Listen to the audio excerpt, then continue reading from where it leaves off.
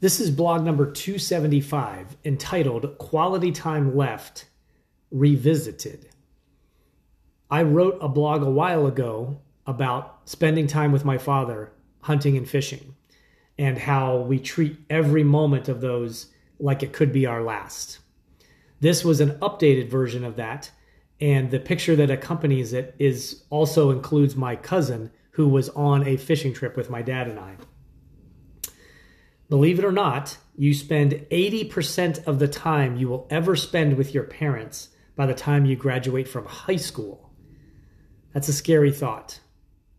So, live your life accordingly. All right, let's dive in here. This is a revisit to a theme that I bring up on occasion and during my public speaking events as well. You have to understand that your time on earth is limited, no matter what your age is. The younger you are, the harder this concept is to grasp. I get it. Believe it or not, I was your age once too.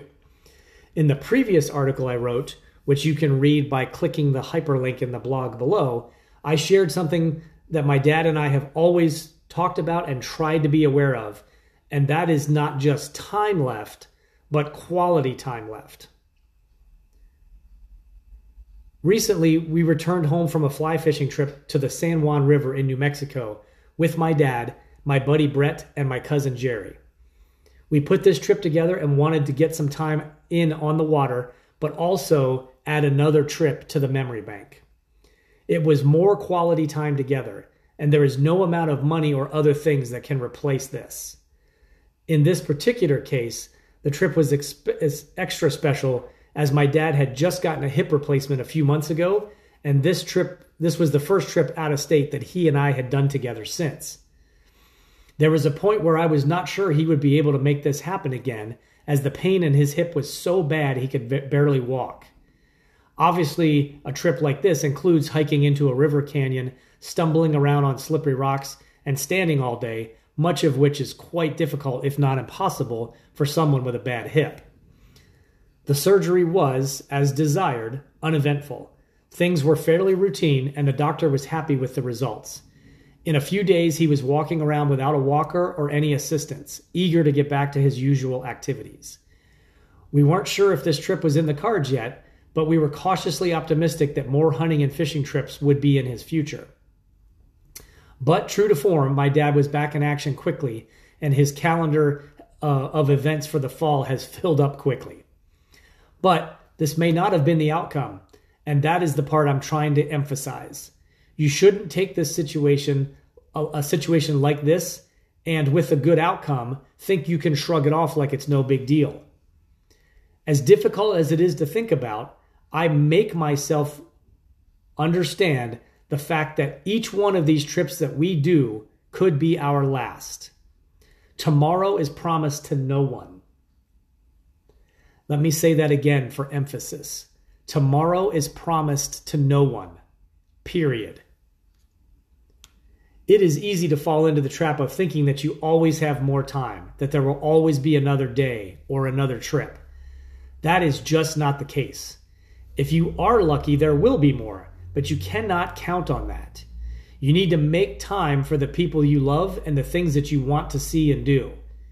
If you don't, you will sit stewing with your thoughts of, I wish I had done whatever it may be, and it will be too late to fix it.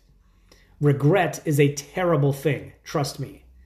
And in most cases, the things you will regret will be the things that you have not done versus the things that you did. This latest trip is a perfect example of this. My cousin Jerry flew in from Pennsylvania to join us, and this was only the second time he's ever been fishing with us in New Mexico. He spent a few days extra going to Colorado, exploring and sightseeing, and got in another day or two of fishing as well. He went to the hallowed waters of the Dream Stream in Colorado. There's a hyperlink below if you're interested. And managed to figure out things enough to have a little bit of success and catch a few fish. Impressive to say the least. It is one of the most technical places to fish in the U.S. because of the fishing pressure, having to match the insect life that you're fishing with, things like that. And now he has a great story to tell about a big one that got away. My buddy Brett went with us, and he got in a couple of sessions on the water before his back started giving him trouble and unfortunately sidelined him for the rest of the trip. He made the right decision to fight another day instead of risking making that injury a lot worse. While I hated to leave him behind, he wouldn't have wanted me to sit at the house with him anyway, so the rest of us forged on without him. With the logistics involved in a 4-day weekend of fishing, it would be easy to put it off another time, to think that we can make it up and just kind of, that at some point life will ease up and give us the chance to for a more convenient time to take off work or miss other things. But I'm old enough to know that this is not the case. Life always gets in the way. This is a constant test to see if you are keeping your priorities aligned.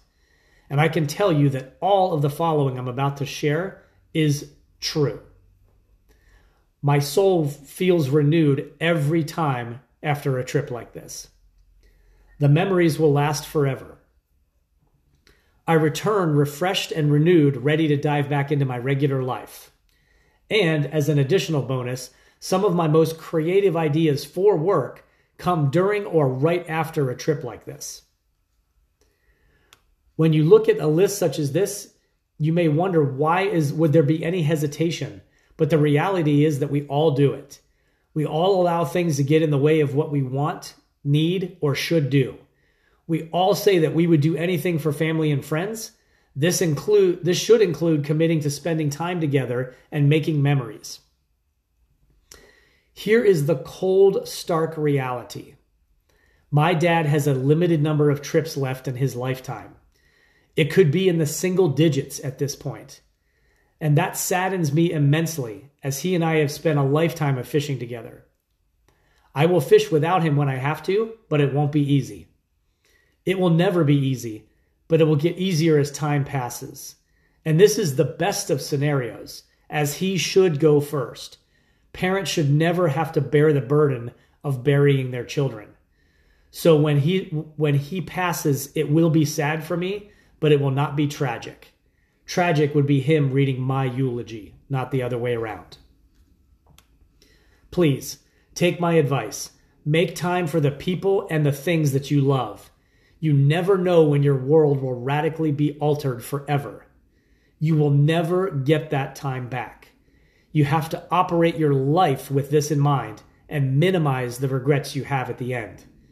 None of us know when the end is coming, so you better assume it'll be sooner rather than later and live accordingly. In the end, if your life was a long and happy one, you will be able to call that a successful ride. If it ends abruptly, you at least want to know that you have some things to show for your time here on earth. You don't need to change the world, but you are responsible for living your own life to the fullest and getting the most out of that time. Nobody can do that but you. I wish you luck in your endeavors.